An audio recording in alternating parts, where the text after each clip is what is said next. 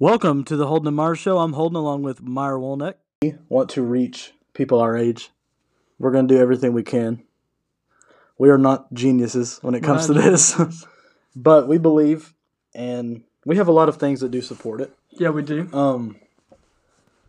So the biggest question to college kids, why do college kids not go to church? I just think that they don't care. They don't care to know Christ, and they just think they can control. They're like, "Oh, I'm invincible. I don't need Jesus to help me. I can do my own life. I can take control of my own life." But in reality, we really can't. We're all doomed if we take control of our own life. We need Jesus in our life. And my dad always says it's because it's not relevant to them. Yep. They don't see the importance of it because, really it doesn't. If you don't go to church and you don't know to go to church, you're not going to feel anything. Yeah. You're not going to know. But I think everyone gets to a point in their life where they feel empty. Yeah. And there's only one thing that can fill that hole, and it's Jesus. It is Jesus. It's hard to go to church sometimes and you listen to preachers preach because it doesn't apply to you. Yeah.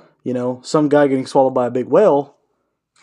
Cool. It's a cool story, but what is it? That doesn't. I don't care. Yeah. To a degree, I do, but.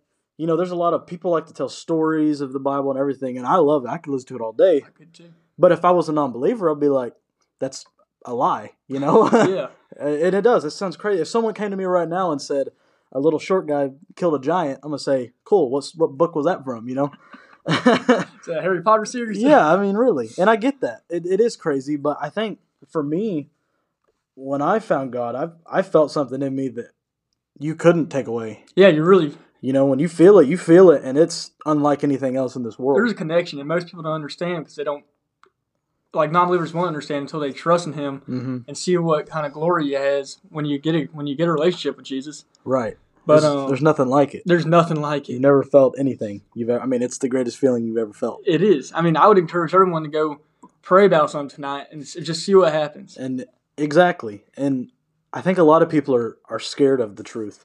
Oh, yeah. I think they're scared of hell being real, and that is scary. It is. Thinking of burning forever, it is scary. But here's my thing.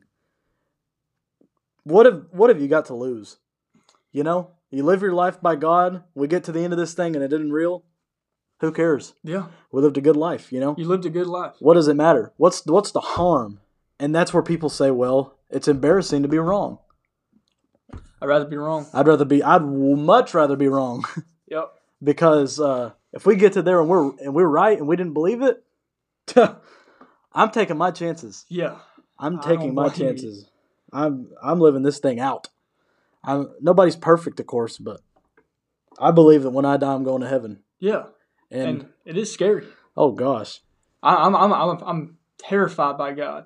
Yeah, you and me both. He's got so much power. And we're on this planet we're on Earth for such a minute period of time. Right. But we have eternity in the afterlife. Yeah, exactly. And so I just think people think right now, I'm just going to have fun on Earth while I can, and then not worry about their afterlife. And we get caught up in secular things too much. Yeah, we do. We get caught up in politics and sports, and that's all good to a degree, but, there's when it comes to the end of the day, what matters? One thing matters. God is real. And God has saved my life and saved yours. Yeah.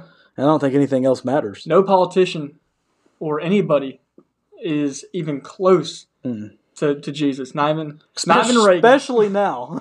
Especially now. Especially now. Yeah.